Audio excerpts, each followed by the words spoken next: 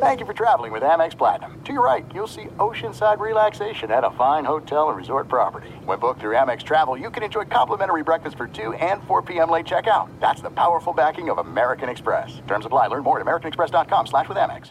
Enjoy all your favorite sports like never before at BetMGM. Signing up and playing is so easy. Simply sign up using code Buckeye and receive up to $1,500 back in bonus bets if you don't win your first bet. When you register with BetMGM, you can get instant access to a variety of parlay selection features, live betting options, and the best daily promotions in the business. And with BetMGM at your fingertips, every play and every game matter more than ever. Place your moneyline, prop, and parlay bets with the king of sportsbooks today. Sign up using code Buckeye and receive up to $1,500 back in bonus bets if you don't win your first bet. That's right, up to $1,500. Again, sign up using code Buckeye and receive up to $1,500 back in bonus bets if you don't win your first bet. BetMGM and GameSense remind you to play responsibly. 21 plus and present in Ohio. Subject to eligibility requirements. Rewards are non-withdrawable bonus bets that expire in 7 days. Gambling problem? Call 1-800-GAMBLER in partnership with MGM Northfield Park. That's 1-800-GAMBLER.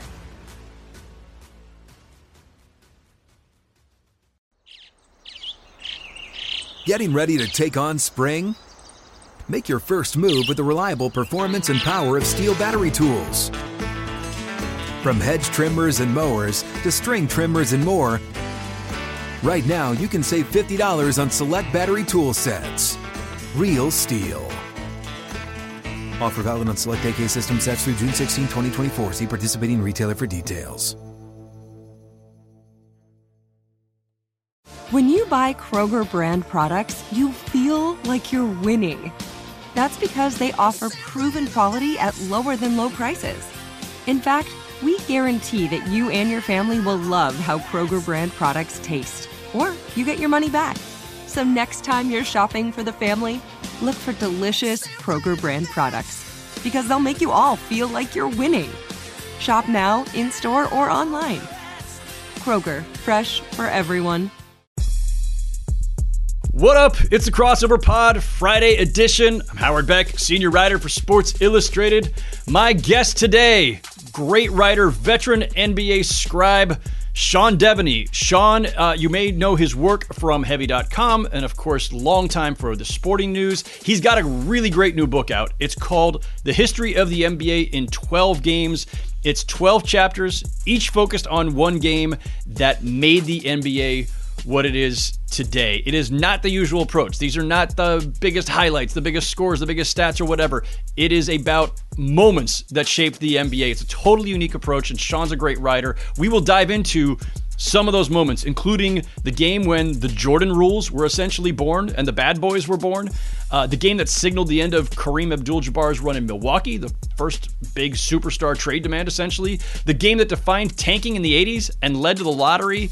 Moments like that, very cool. We will discuss all that and lots more. Before we get to that, 2 reminders. Please rate, review, subscribe to the Crossover wherever you get your podcasts. Hit me with all your feedback on Twitter at Howard Beck.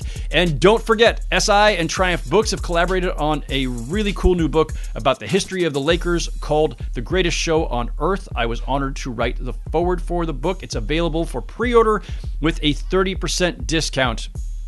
Go to triumphbooks.com, search for Greatest Show on Earth. There's also a direct link in the summary of this podcast, or go to bit.ly/Lakers75, and then use the discount code Lakers30. That will get you the 30% discount. Again, triumphbooks.com, or use the bit.ly link, or find it in the summary of this podcast. Go check it out. Wonderful writing by some of the greatest writers in the history of Sports Illustrated about some of the greatest players in the history of the Lakers. Phenomenal book. Go check it out. Great for Lakers fans. Great for fans of just even great sports writing. Never too early to do your holiday shopping. Okay, plugs aside, my conversation with Sean Deveney is coming up next, so stick around. This is The Crossover, an NBA show hosted by Sports Illustrated's Chris Mannix and Howard Beck. It's a whole new level for you and me, Chris, this relationship. Like and subscribe for the best weekly NBA content these two are capable of. What does that mean? Could be the best duo ever. I don't see how you can beat that. Here they are, Chris Mannix and Howard Beck. Now, very pleased to be joined by Sean Deveney. Sean, how are you, my friend? Howard, good to see you. Good to see you. We're toward the end here of the first week of NBA training camps. A lot going on. As we record this, I think the Warriors had a game that was at some point in the dark this morning, though not where they were, just here on the East Coast of the U.S. I have no idea what happened in that game. I think James Wiseman went off. We'll catch up with that later. There's plenty going on around the league. Maybe we'll touch on that a little bit toward the end of the pod. But I wanted to have you on because I want to talk about your new book, The History of the NBA in 12 Games. It's a very cool approach, which I will let you explain in a second here. But so folks understand, it's the history of the NBA in 12 games. But this is not the obvious choices. This is not Wilt going for 100. This is not Michael's final shot against Utah. It's not Magic's baby hook. It's not Reggie 8 points, 9 seconds. It's not Bird versus Dominique in that wild playoff game. It's not Willis Reed coming out of the tunnel. It is not the things you expect. Also, by the way, trying to tell the history of the NBA in 12 games is quite a challenge in itself. So why 12, Sean? Why limit yourself to 12? And why this 12? And we will get to some of what did make the book. Well, a 12-man roster, I guess it kind of made some sense. Sure. And, it's interesting because when you look back, I think one thing about basketball and the NBA is that the history tends to get short shrift, compared to certainly baseball history, football history.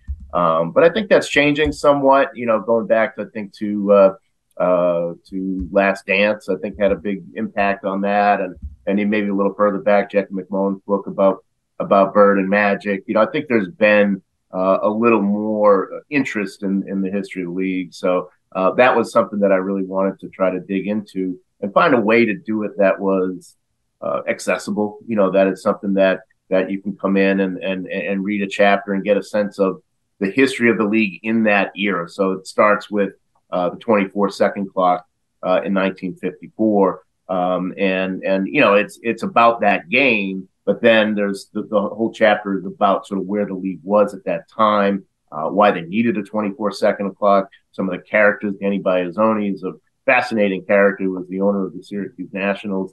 So it's a lot about him in there. He sort of is credited as the father of the 24-second clock. So, I wanted to kind of, have that approach where, you've got a game and you can tell about the game, but you can also tell the context and why that game wound up being important going into the future. So, that's how I approach it. That's how I kind of pick the games is not, like you say, not, the ones that are the most memorable games, those games that people talk about and that you see on Hardwood Classics. I want the games that kind of influenced where the league went from there. That's what I try to do. And that's what I love about this book. I should also note, by the way, Sean is coming to us live from Springfield, Massachusetts. So you are literally steeped in, surrounded by, soaking in the history of the game and the Hall of Fame in your backyard, along with, most importantly, the Dr. Seuss Park, which is my personal favorite part of Springfield.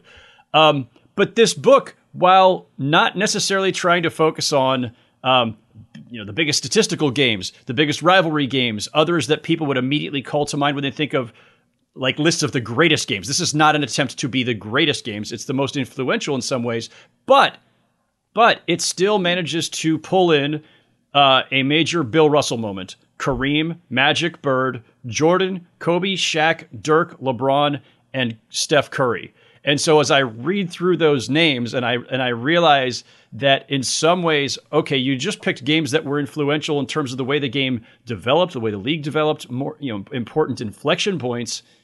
You still pull in a bunch of the all-time greats and a nice sample or cross-section of them across the decades. Did you have to kind of, cross-reference to do that? Were you intentionally making sure that you got certain of these figures in there, or did it just kind of happen organically as you were looking for some of these important games? Yeah, I mean, I think it's a little bit of both. I think in some way, the games that do involve Michael Jordan are naturally going to be ones that have more importance. But I think if you take the Kareem Abdul-Jabbar game, for instance, the one that I picked was was March 14th, 1975, when he's still playing in Milwaukee. And just a couple of days before that, Marv Albert broke the news that Kareem had requested a trade out of Milwaukee. Now, he had done it a Marv bomb. We had a Marv bomb back in the 70s. It was a Marv bomb. That's right. Yeah. And it was funny to read the Milwaukee papers. Oh, this East Coast guy, he didn't know what he's talking about. But you know, of course, it was true. And I had talked to Kareem a lot about you know, about how he handled his trade requests, and how he kind of kept it quiet, because he lodged the request in October. It wasn't until March that it finally broke. It just so happened that they were playing the Lakers that night. And so it was sort of this whole confluence of things. And of course, we know what happened. You know, Kareem eventually gets traded to the Lakers. The Knicks absolutely blew it. That he really wanted to go to the Knicks. The Knicks blew it in terms of putting together a deal that could have gotten Kareem to New York. And so it's just that game, even though, you know, it's just a March game and neither of the teams were all that good. You know, that game sort of symbolized a lot of what was going on with Kareem in terms of getting him out of Milwaukee, what wound up happening with the Lakers. And, you know, the whole trade request thing, you know, I remember talking to Kareem a couple of years ago when Anthony Davis was going through his trade request stuff about, you know, why is this guy handling it this way? This is all wrong. And you know, certainly the Kevin Durant stuff, you know, it still echoes. So those are the kind of games that I was looking for. You know, maybe not the obvious ones, like you say, but the ones that did sort of symbolize where things were and the way things changed after that. Something else that you've done along the way here, again, like there's one game from the 1950s. You alluded to it earlier, the first game with the 24-second clock, which obviously is a very important innovation for this game. Yeah. Who knows where basketball would be if not for that back then. So that's the one game from the 50s. You have one from the 60s, one from the 70s. That was the Kareem game you just mentioned. 3 from the 80s, 3 from the 90s, one from the early aughts, and a couple from the 20-teens. And so, again, I think a nice spread of the eras. We'll get to a couple more of the ones that you did highlight. What were the toughest ones that you left out, or how many did you start with? Because even if you're not necessarily trying to focus on the most statistically, you know, gargantuan games or the biggest rivalry games or those kinds of, you're going for a different subset. I'm sure there were others that, you know, in one way or another were also influential. So what were, before we get to some of the things you did cover, what were some of the ones that you wanted to get in there, couldn't quite get? Yeah, probably the big thing that the book doesn't have in it that I went back and forth on is Spencer Haywood and you know, everything that he kind of went through to get on the floor and the impact that had. The reason that I ultimately left that one on the cutting floor was that it was very much a court battle. You know, the legal system, not on the court, and because of that, it kind of didn't fit the spirit of the rest of it. Obviously, you know, he had such a huge impact on NBA history and what he did. So you know, that's probably the big one is and anytime, you know, you get a chance to talk to Spencer Hayward, you have a reason to talk to him, it's always going to be fun. He's going to tell some stories. So I was kind of, you know, I really wanted to get that in because I do think it's something that's important and he's such a great storyteller. But I just felt in the end that it was more of a legal system thing rather than you know, the game on the floor. Yeah. Also, his stories, of course, been well told, including by our friends Gary Washburn and Mark Spears recently in their book, which was, I think, 2 years ago now. People should go check that out. I also realized that I wasn't sure how to take this other than I'm freaking old. But of the 12 games you highlighted in your book this is NBA history. So automatically this makes it feel like this is reaching back a ways. And I was present at and covered 3 of these 12. Yeah. It should have been 4.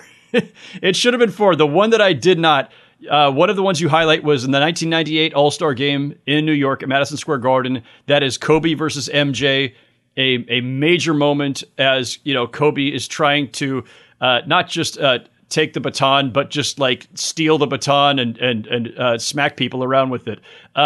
I was not at that game because that was my first year covering the Lakers for the LA Daily News, a famously cheap operation that did not send me to the All-Star game on my first season covering the Lakers, despite there being 4 Lakers in that game: Shaq, Kobe, Eddie Jones, and Nick Van Exel. Not that I'm still bitter about it or anything. So I did not cover that one. However, I was at the last 3 chapters of your book. Includes the infamous Western Conference Finals Game 6, Sacramento and the Lakers, the infamous referee, lots of fouls, people crying conspiracy still to this day game. I was there covering that. Chapter 11, you've got Eastern Conference Finals Game 6, June 2012. That was Heat over Celtics. LeBron going for 45 and 15. I covered that one for the New York Times, and then not only that, Howard, but I believe I referenced your lead in that chapter because it was a really good lead. Thank you. And that was and I was at that game as well, and you just had a sense that you just watched something different. That things were going to be different after that. I get chills still thinking about that game. I remember that night. Like, I don't remember details of game. I don't know about you, but like a lot of the details fade. I can remember a feeling or I can remember a moment sometimes, but a lot of times it's just more of like, oh, I remember where I was sitting within the press section or maybe something that happened post game in the interviews or whatever. But it's that night I just remember thinking like, holy shit. And you know, we've all seen some stuff after you've covered the league for a while. That one was really memorable. And then it was really funny. So my last year covering the NBA and the Knicks for the New York Times, I had been off the Knicks the 12-13 season covering the Nets, but they pulled me back onto the Knicks mid-season because they were having this kind of renaissance, the Knicks. My first game back on the beat is the last chapter of your book, which was Steph going for 54 and hitting 11 of 13 threes. That was your first game back on the Knicks beat? My first game back on the Knicks beat after a few months on the Nets. And then turned out to be my last season on the Knicks and for the New York Times at all because I left for Bleacher Report later that year. So there you go. The last 3 games of your book I did cover. This certifies me as old. well, the Steph game wasn't that long ago. It wasn't that long. Yeah, but it's all right. But listen, you've covered the history of the NBA in 12 games, and I was at 3 of 12, which I believe works out to 25%. And it should have been, as I say, a 4th game, which would have worked out to a third of them. So that's something. All right, so let me hit some of these that are really. You alluded to the Kareem one. First major trade request by a superstar, this all the way back in the 70s. And of course, that is the reference point for everyone else now when we talk about, stars don't want to stay with their teams anymore. No, it's been going on for a very long time. Yeah. The chapter after that, April 14th, 1984, game between the Kansas City Kings and the Houston Rockets. The significance of that game, I think, also should resonate quite a bit in today's NBA. Why was that game chosen? Yeah, a pretty, the Kings at the time, the Kansas City Kings were fighting for the final playoff spot in the West. Houston really had nothing to lose. They were playing for something much different. They were playing for what they hoped would be the number 1 pick or was going to be one of the top 2 picks. The way that it worked at the time was the worst team in each conference. They had a coin flip, and the winner of the coin flip got the first pick, and the loser got the second pick. So it was down to the Clippers and the Rockets, but the Clippers, their pick had belonged to Philadelphia. So on the final night of the season, you have this situation where Houston, which was 20-26 to start February, then went 9-27 to close out the year. The Rockets had been tanking. I mean, that it was just blatant. I talked to Pat Williams, who was the GM of the Sixers at the time. Again, they had the Clippers pick, so they thought, Clippers were 15-30 at the start of February. Pat Williams is thinking, I'm going to get either Olajuwon, or he told me that they were serious about taking Michael Jordan if they had wound up with the first pick or the second pick, and he was still there.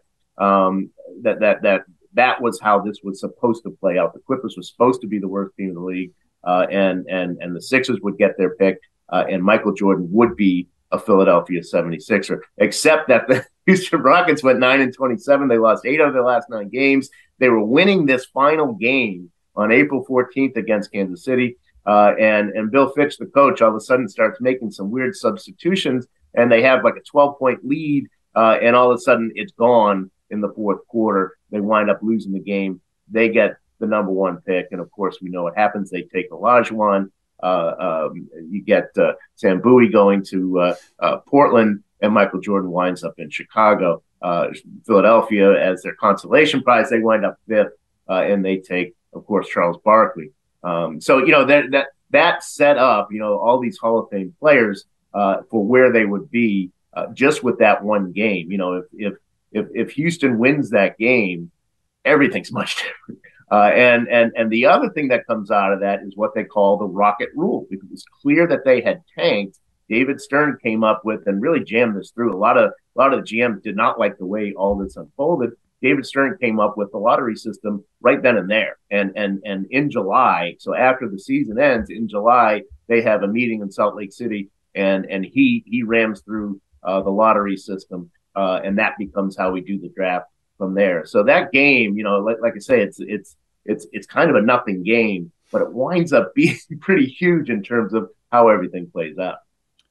And that's what I love about the book, Sean, and much credit to you for basically deciding, like, I'm going to drill down. I'm going to find, in this case, this sliding door moment where it didn't just, lead to indirectly the lottery, or somewhat directly the lottery, something that is now, of course, a staple of the league and of their system and of trying to create some sense of fairness and parity and equity. But the game itself has all these other sliding door moments within it in terms of where everybody might have been drafted that year in what was one of the all-time great drafts. So it's a lot of fun to kind of see it recontextualized that way, because most of us, even if we were alive for it, you just don't remember it that way. And it's only kind of through the prism of hindsight that you go, oh, wow, well, there were a lot of implications from this otherwise meaningless game. Yeah. You kind of look back on the way things played out as being inevitable. But when you go back and you surround yourself with the media at the time, and the magazines and the newspapers and what was being written and said at the time, and you talk to the people who were there, obviously, you get a real sense that, that what we now kind of look back on as inevitable certainly was not. I mean, there was a lot of different ways.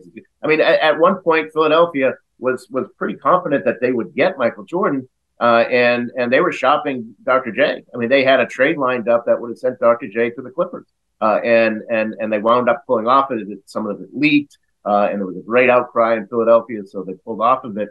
But that was something that was going on as well. It's interesting to think all the things that could have happened. No doubt. There are some things that are too good to keep a secret. Like how your Amex Platinum card helps you have the perfect trip. I'd like to check into the Centurion Lounge. Or how it seems like you always get those hard-to-snag tables. Ooh, yum. And how you get the most out of select can't-miss events. With access to the Centurion Lounge, Resi Priority Notify, and Amex card member benefits at select events, you'll have to share. That's the powerful backing of American Express. Terms apply. Learn more at americanexpress.com/withAmex. Enjoy all your favorite sports like never before at BetMGM. Signing up and playing is so easy. Simply sign up using code Buckeye and receive up to $1,500 back in bonus bets if you don't win your first bet. When you register with BetMGM, you can get instant access to a variety of parlay selection features, live betting options, and the best daily promotions in the business. And with BetMGM at your fingertips, every play and every game matter more than ever. Place your moneyline, prop, and parlay bets with the king of sportsbooks today. Sign up using code Buckeye and receive up to $1,500 back in bonus bets if you don't win your first bet. That's right, up to $1,500. Again, sign up using code Buckeye and receive up to $1,500 back in bonus bets if you don't win your first bet.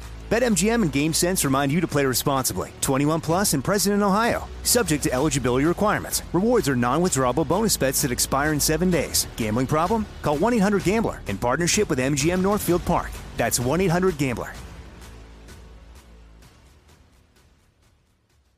Open a limited-time 11-month certificate at Kemba Financial Credit Union. At 5.25% APY, it's more than triple the national average, plus it's a safe and secure way to grow your money. Visit your local branch or kemba.org/cb for details. Offer expires May 31st, 2024. APY equals annual percentage yield. Restrictions apply. $500 minimum and $250,000 maximum deposit. Advantage status required. Comparison based on bank rate average. Federally insured by NCUA.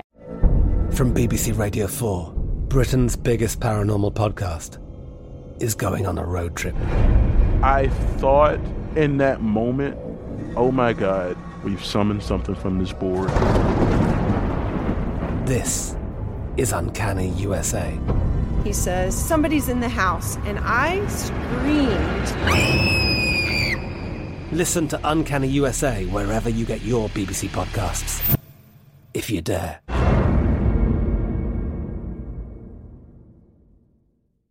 So you could have chosen dozens, hundreds, I don't know, of Michael Jordan games. But the one you picked for the book is April 3rd, 1988, a game between the Bulls and Pistons. Why was this the MJ game to include? Yeah, the Pistons had some success against the Bulls that season.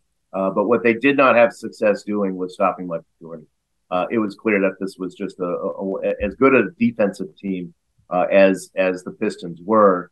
Michael Jordan just had their number, and I believe he had 59 points on this Easter Sunday game. It was on national TV, and he just absolutely killed them. What happened after that game? And it depends. There's some depends who you ask. Some guys at the time say it was a different game, but Brendan Sir was an assistant. He pointed to this game, and Chuck Daly has had at one point as well. We pointed to that game as the one where they sat down and said, we've got to change the way we do things with this guy.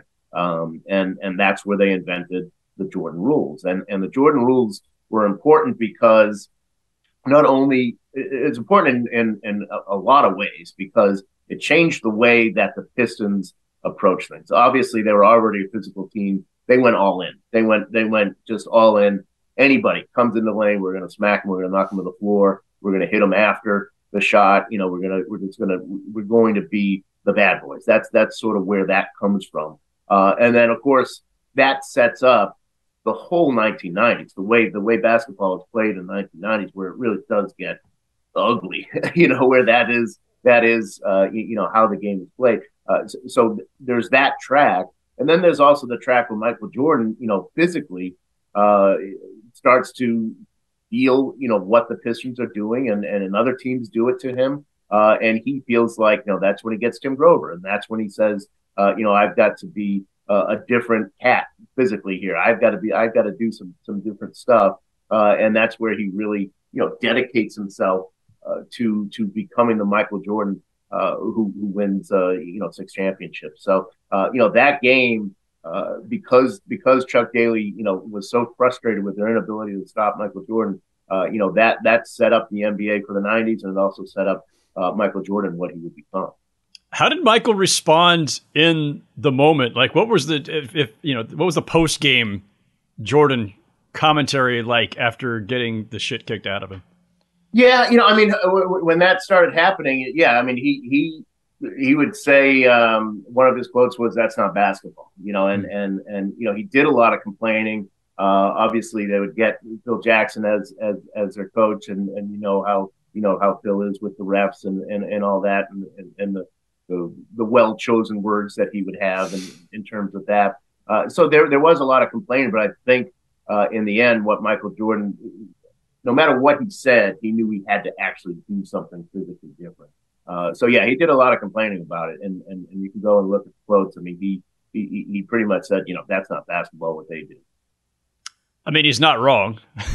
Right. No. And, the 90s were, there were some great teams, but man, it was a hard game to watch at times, some of the things that went on. Yeah, it's wild because, during that period of time, I'm still, I'm a Californian by birth, and, I'm still out there for the entire 90s. And so Yeah, the Bulls from a distance. If you weren't a hardcore fan of any other team, everybody was a Bulls fan by default in the 90s. Everybody loved to watch Michael and Scotty, and nobody, probably outside of Detroit, enjoyed what the Pistons were doing. Nobody outside of New York enjoyed what the Knicks were doing. And of course, I've now been in New York for almost 2 decades. And the way that the 90s are glorified as this utopian version of the NBA by certain fan bases specifically, certainly New York, certainly Detroit. And I think there are others who are kind of nostalgic for it. I mean, I think some players who grew up watching that still kind of say like, that was the real NBA, that they liked the physical version of it. But I mean, no, it was not enjoyable for most fans, I don't think. And I don't think it was good for the game. There's a reason the NBA, tried to evolve a little bit, take out not all the physicality, but some of it and crack down on flagrants, and then eventually change up other rules that allowed the game to kind of flow a little bit more. It's an interesting period of the NBA. It's different, and I think it can be enjoyable in its own right, but I don't think it's as aesthetically pleasing. And we saw that after Michael Jordan retired. Like now, once he was gone, there were some years that you obviously had the Lakers run. But I'm pretty sure you were at the 2003 finals, which was the Nets and the Spurs. And you might remember, one of the games, I think it was game 3 or game 4, it was like 78-69. Like that was the NBA. I remember Greg Popovich saying we just set basketball back 15 years, and he was right. I mean, it was just ugly stuff. Once Michael Jordan wasn't there anymore, it was kind of like, this is a tough thing to sell. Yeah, they had some things to fix. This is a really bad segue. Speaking of fix, terrible segue. I do not believe that. By the way, I'll just put that on the record first. So May 2002, Western Conference Finals, Lakers and Kings. This was an epic freaking series, by the way, which I think now gets overshadowed in some corners by the Game 6 officiating controversies and everything that went with it. But Lakers-Kings was awesome. There were a lot of moments. This is also the series that includes Vlade Divac tipping out the miss Kobe misses, Shaq misses the putback, Vlade Divac tips it out, yeah. Robert Horry, just scoops it up, says, "Oh, look, a 3-point opportunity," drains it to hit that one. And of course, the Lakers eventually win that in overtime of Game 7 in Sacramento to go to their 3rd straight finals, and that's when they beat the Nets for the three-peat. I mean, listen, this is a game that people remember for all the wrong reasons, and the controversy, the conspiracy theories. Tim Donaghy keeps dredging it up as a way to try to paint everybody else as crooks because he is, and so he thinks the way to defend himself is by saying, the whole thing is corrupt. And he's preying on the ideas and concerns and suspicions people have long had. We don't need to necessarily go down all that road. But, Sean, you decide only on 12 games. What about Lakers-Kings? As epic as that series was, and clearly it's a key moment in the Shaq-Kobe era, why that game with all that is wrapped up in it? Yeah, and I think that it really sort of solidified in a lot of people's minds. There was this perception that David Stern was, altering, that he was directing, that he was, pushing things a certain way. And I actually started off that chapter talking about the Bucks in 2001 against Philadelphia. And they had many of these same complaints. George Karl had talked about it too in that series in 2001. He went back to when he was coaching in Seattle, and they lost a series to Charles Barkley and the Sixers and the Suns to get to the finals. And George Karl pointed out all these numbers about. This is something that leading up to that game, there had already been this perception, and I think that game really solidified in a lot of people's heads. I mean, Ralph Nader wrote a letter about it. You had Ralph Nader getting involved. Yes, famous NBA fan Ralph Nader. I'm not sure Ralph Nader could have named 5 NBA players at the time he wrote that letter, but suddenly he decided this was a big consumer issue. Major respect for Ralph Nader and what he's done in this country over the course of his lifetime and career. But that was maybe a little opportunism. Yeah, a little bit, yeah. But I mean, you had like Michael Wilbon saying, this is the worst referee game, and anybody who suspects the NBA of something, this is the kind of thing that is going to confirm it to them. So I do think that game was important in terms of solidifying that perception, and the league then did take steps afterwards, and did try to be, or has tried to be, much. I don't think you hear that as much anymore. And I think it's in part because the league has tried to be more transparent about its officiating, more transparent about how about how calls are made and how referees are graded, and things like that. Now you're still going to get, Scott Foster's doing this, and you still get that. But I think it's not the same as it was 20 years ago, where there was a significant number. I'm sure you had it too. Like, you go on radio shows, and that's what people were talking about is this thing fixed or not?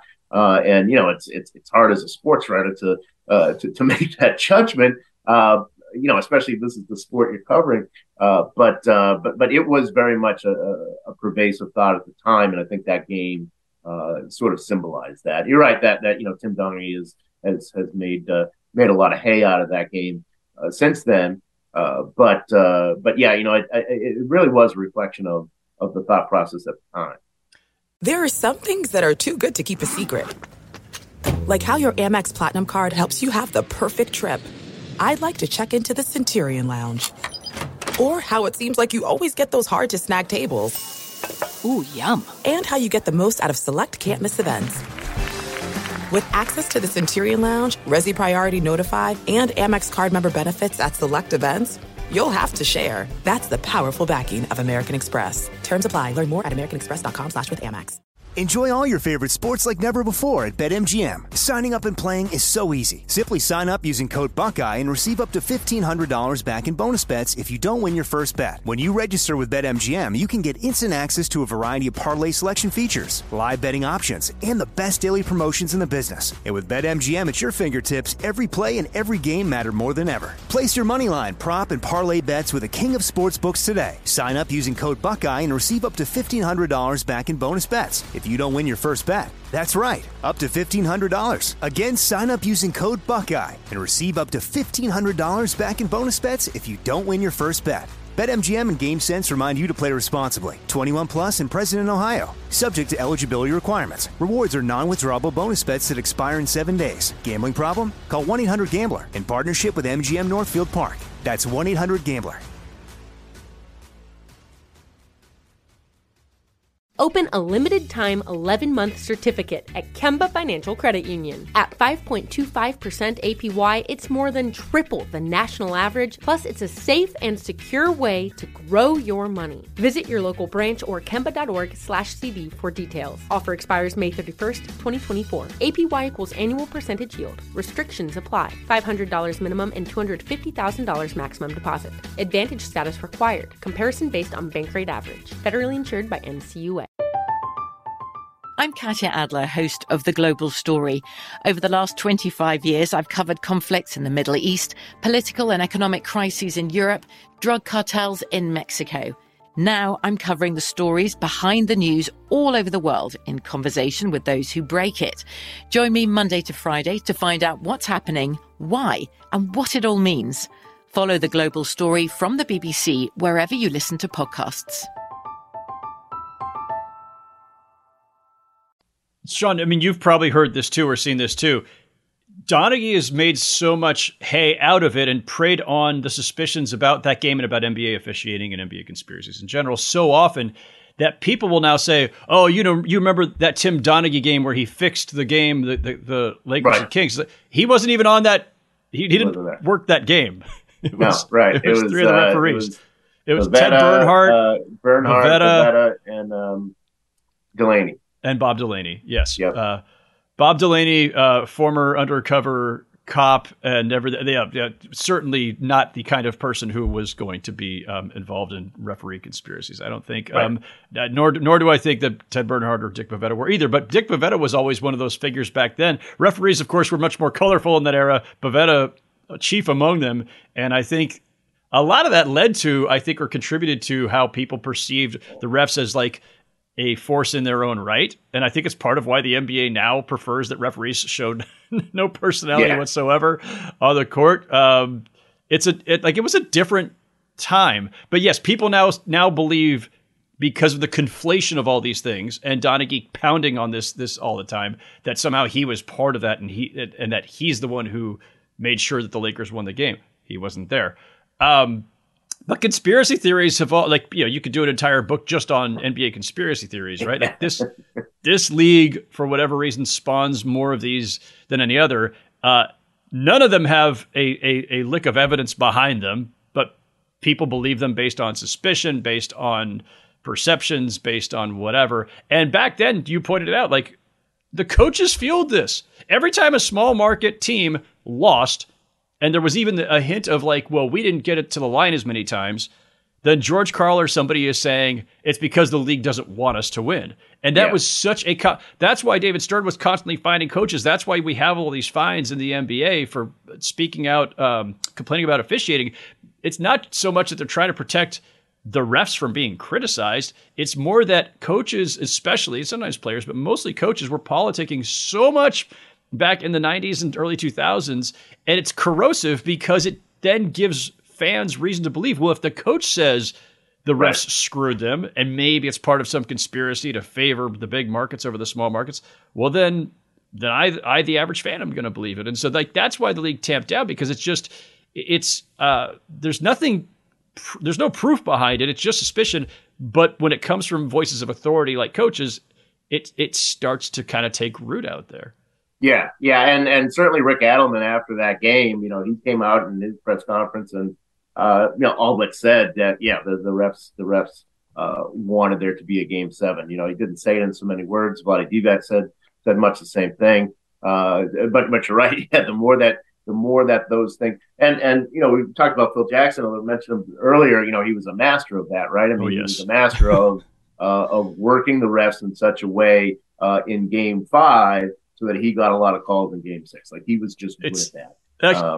And that was a peak time for that, Sean. That series in particular, Adelman and Phil Jackson, every single game, whichever team had lost, immediately went to the play to the ref's card, and we got screwed by the fouls last night. And like telling, I know because I was covering the Lakers, they're telling us on this side, go back and look at these three plays. There's like in Game 5, I think it was, when the Kings won, and the ball had gone out of bounds off of Chris Webber, but they called it off of Derek Fisher, and that sets up, I think, the Mike Bibby shot or something, if I'm remembering correctly. But there's a lot of those, and I remember the Lakers flagging like, "Oh, watch, they screwed up these three," or they were politicking the whole way. Both teams were. It was going back and forth. It's part of why that series was so much fun, because everybody was talking so much shit about each other, about the refs. Right. Yeah. And, Shaq, as he was the hardest guy in the world to ref. And Vlade Divac was the second hardest guy because, anything, he originated the flop. I mean, he was like, he mastered that. He's one of the reasons that we wound up having flopping rules was Vlade was so good at it. Yeah. And nobody talks about the flip side of it in this. So this is like, by the way, I'll just be clear. I don't believe in a conspiracy. I'm not going to defend what the referees did that night. I've never gone back to rewatch the game to see just how egregious some of these were. In real time, it's hard because I'm on deadline. I'm writing the whole time that I'm covering the game, right? So as things are happening, you're scribbling, you're typing, you're whatever. I have no clue. I've never rewatched it. I should one of these days. So I don't know. I'm agnostic on even whether the referees screwed it up. But to your point, Sean, Shaq was incredibly difficult to officiate, period, because of his physicality and how strong he was. Vlade was absolutely a flopper. And there were definitely some questionable things that happened in the course of that series in both directions. And as I always say, Game 7 in Sacramento, the Kings had every opportunity. It's funny. I talked with Scott Pollard about that. He said the same thing. He said, look, no matter how you feel about Game 6, we screwed this up. We shit the bed We went back to Sacramento, Game 7. That building, you remember how loud that building used to get. We had everything, and we shit the bed in Game 7. That's how Paul put it. He said, I don't worry much about Game 6. It's Game 7 that bothers me. Yeah. So the last chapter of the book is kind of self-explanatory. We talked about it a little bit earlier, but Steph going for 54, hits 11 of 13 threes, and in a lot of ways really kicks off the three-point era that we're in, and also kicks off the Steph era that we're in. That one, we don't need to go down deep on that one, but I want to just bring it up because so people know, like, the last game is from 9 years ago, so it's recent history, but it's just long enough ago to remind us that the game didn't always look quite this way, and Steph wasn't always this supernova. Anyway, so the 12 games, they're all fascinating in their own right. They all have an importance in their own right. You also have Dirk at the Nike Hoop Summit in 1998, so that kind of stands in for the international evolution of the game. There's just a bunch of really great stuff. So before we go, we'll talk a little NBA, but again, people, the history of the NBA in 12 games by Sean Deveney is in bookstores, I believe, November 1st on sale. That's right, yep. Probably in all the usual online places that people can go look for it too. So before I let you go, a couple things just around the NBA. So you're in Springfield, Massachusetts, as I mentioned earlier. You're a New England guy. You came up on the Celtics. Give me your just snapshot impression of where the Celtics stand today, a week out from the Ime Udoka news and his suspension. Where do you think it leaves this team as they kind of pick up the pieces, get over the initial shock of this, just the news and the scandal aspect of it, for lack of a better term? Yeah. I never know how to project on these things. There's a human element here, but they're going to be on their third coach in 3 years because of this. Udoka was such a key figure for them last year in galvanizing this team and them going to the finals. Sean, you know that franchise really well. Give me your quick thoughts on where this leaves them and on the decision that the Celtics made. I thought under Brad Stevens, you mentioned third coach in 3 years. So under Brad Stevens, one of the problems that they had was that they were a pretty fragile bunch. They really didn't. Brad was reluctant to call people out publicly. So you get Udoka in, and he's the complete opposite. He will absolutely take it to the mat. And I thought by the end of last year, they were a much tougher team than they were, when they were blowing 20-point leads. I think it happened 4 or 5 times early on in the season. And I thought Ime really toughened them up. Now we're going to see whether, did he really, is that something that's going to carry over? That's going to be a real test. Is this team mentally tough enough to put all that stuff aside? I think it worked out well for them that, obviously you don't want any of this stuff to happen, but the fact that it all came out right before media day, they came out, they kind of said, well, I don't know, nobody tells us anything on media day, and they're probably not going to get asked about it much more. It's not going to be, if they can come out and play well early in the season, it's going to fade pretty quickly, even as much of an earthquake as it was when it happened. So, I think that this is going to be a real test of their toughness. But I think that certainly at this point, I think they've handled it about as well as they could have. I'm curious about some of the things that the guys said when, we don't know anything. We know as much as you guys do. I don't buy that. I don't either. But I do think that addressing it as quickly as they were able to, and now just getting right into training camp and right into preseason, I think that's going to be good for them as far as putting it behind them. Yeah, I think so too. I guess to some extent, this will be the latest test of just how important is the coach to a team, right? Like once you're established and you've got an identity and you've got high-level talent, finals-level talent, which they do, okay, how much does a coach matter? Because we debate that sometimes in this league, right? How much is about the talent and how much is it about the voice and the schematics, pulling guys together? And Udoka really pulled this team together and got them got them to break through in a way that they didn't under Brad. Can Joe Mazzulla just kind of pick up the baton and keep going in the same direction? The bigger news for them, or the bigger concern immediately on the court, is going to be Robert Williams. You broke the story that Robert Williams was going to have knee surgery again, and he's out for a bit. He's obviously had repeated concerns with that knee and injuries, period, in his young career. Where do you think that leaves them? Do you Maddox and I have talked about whether they should be going out and picking up Dwight Howard or DeMarcus Cousins or somebody. Where do you think this leaves them? I think that they will pick up somebody if they feel like if they feel like what they're doing something interesting. They're doing something that, really happens a lot in football, right? Where you have position battles, for those last roster spots. And they've kind of decided that, for their last 2-3 roster spots, they're going to have, all these guys come in and basically, Denzel Valentine, guys like that coming in, Justin Jackson, coming in and trying to earn a spot. As things progress, right now, Luke Cornett is going to play a pretty significant role. I think if they get to the end of November and they say Luke Cornett cannot handle this, then you'll see them, seeing what else is out there. They're very conscious about the luxury tax. They're going to go with 14 guys. They're way over the luxury tax.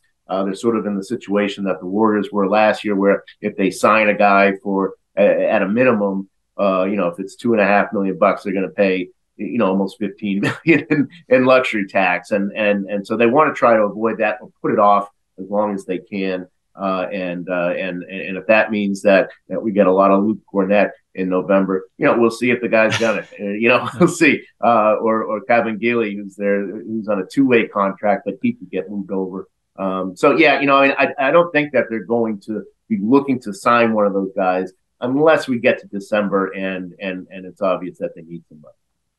This raises the age-old question: how much Luke Cornett do you have to see before you realize it's worth spending an extra $15 million in luxury taxes? I believe that's one of the age-old NBA quandaries. I think this is Luke Cornett's 8th team, so there's 8 other teams that have answered that question already. I saw him. He had a turn with the Knicks here in New York, yep. So I saw him briefly here. We were both judges for the NBA's hackathon, which is when they're getting all the data nerds in and to do their thing. So I met Luke there. Very nice guy. Not sure I want him as my heavy minutes center on a plausible contender in Boston. But, we'll see how that goes. Yeah. And, give him a chance. Let's see. Absolutely. Sean, this has been great, man. Appreciate you coming on. The book is fantastic. Again, The History of the NBA in 12 Games. People go find that at bookstores everywhere on November 1st or online in all the usual places. Go find Sean's work, of course, at heavy.com. Sean, this has been great, man. Thanks for coming on. Thanks, Howard. Sure, we'll catch up down the road. Absolutely. Okay, that's it for today's show. My thanks again to Sean Deveney. Thanks to our producer, Shelby Royston. And thank you all for listening. Remember, you can hear Chris Mannix and me every Tuesday on The Crossover with all the latest NBA chatter. And then on Fridays, it's me and a guest. Don't forget to rate, review, and subscribe to The Crossover wherever you get your podcasts. And hit me with your feedback on Twitter at Howard Beck.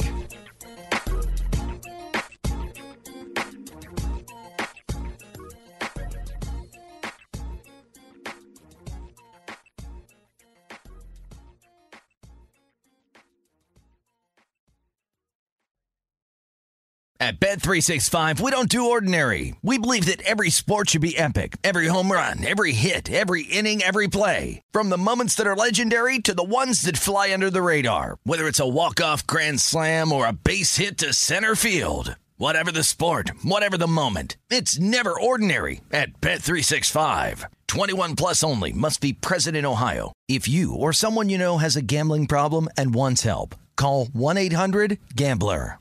Thank you for traveling with Amex Platinum. To your right, you'll see oceanside relaxation at a fine hotel and resort property. When booked through Amex Travel, you can enjoy complimentary breakfast for 2 and 4 p.m. late checkout. That's the powerful backing of American Express. Terms apply. Learn more at americanexpress.com/withAmex. Open a limited-time 11-month certificate at Kemba Financial Credit Union. At 5.25% APY, it's more than triple the national average, plus it's a safe and secure way to grow your money. Visit your local branch or kemba.org/CD for details. Offer expires May 31st, 2024. APY equals annual percentage yield. Restrictions apply. $500 minimum and $250,000 maximum deposit. Advantage status required. Comparison based on bank rate average. Federally insured by NCUA. I'm Katya Adler, host of The Global Story. Over the last 25 years, I've covered conflicts in the Middle East, political and economic crises in Europe, drug cartels in Mexico. Now I'm covering the stories behind the news all over the world in conversation with those who break it. Join me Monday to Friday to find out what's happening, why, and what it all means. Follow The Global Story from the BBC wherever you listen to podcasts.